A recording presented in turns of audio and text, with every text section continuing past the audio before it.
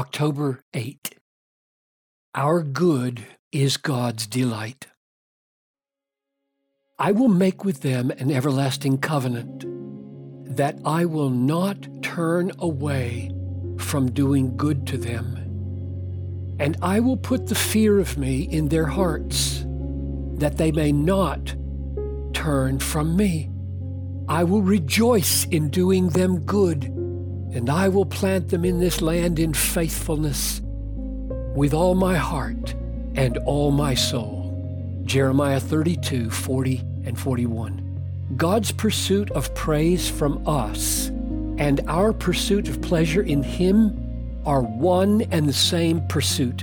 God's quest to be glorified and our quest to be satisfied reach their goal in this one experience, our delight in God, which overflows in praise.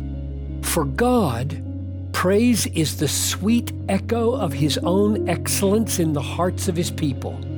For us, praise is the summit of satisfaction that comes from living in fellowship with God. The stunning implication of this discovery is that all the omnipotent energy that drives the heart of God to pursue His own glory also drives Him to satisfy the hearts of those who seek their joy in Him. The good news of the Bible is that God is not at all disinclined to satisfy the hearts of those who hope in Him. Just the opposite. The very thing that can make us happiest is what God delights in with all His heart and with all His soul.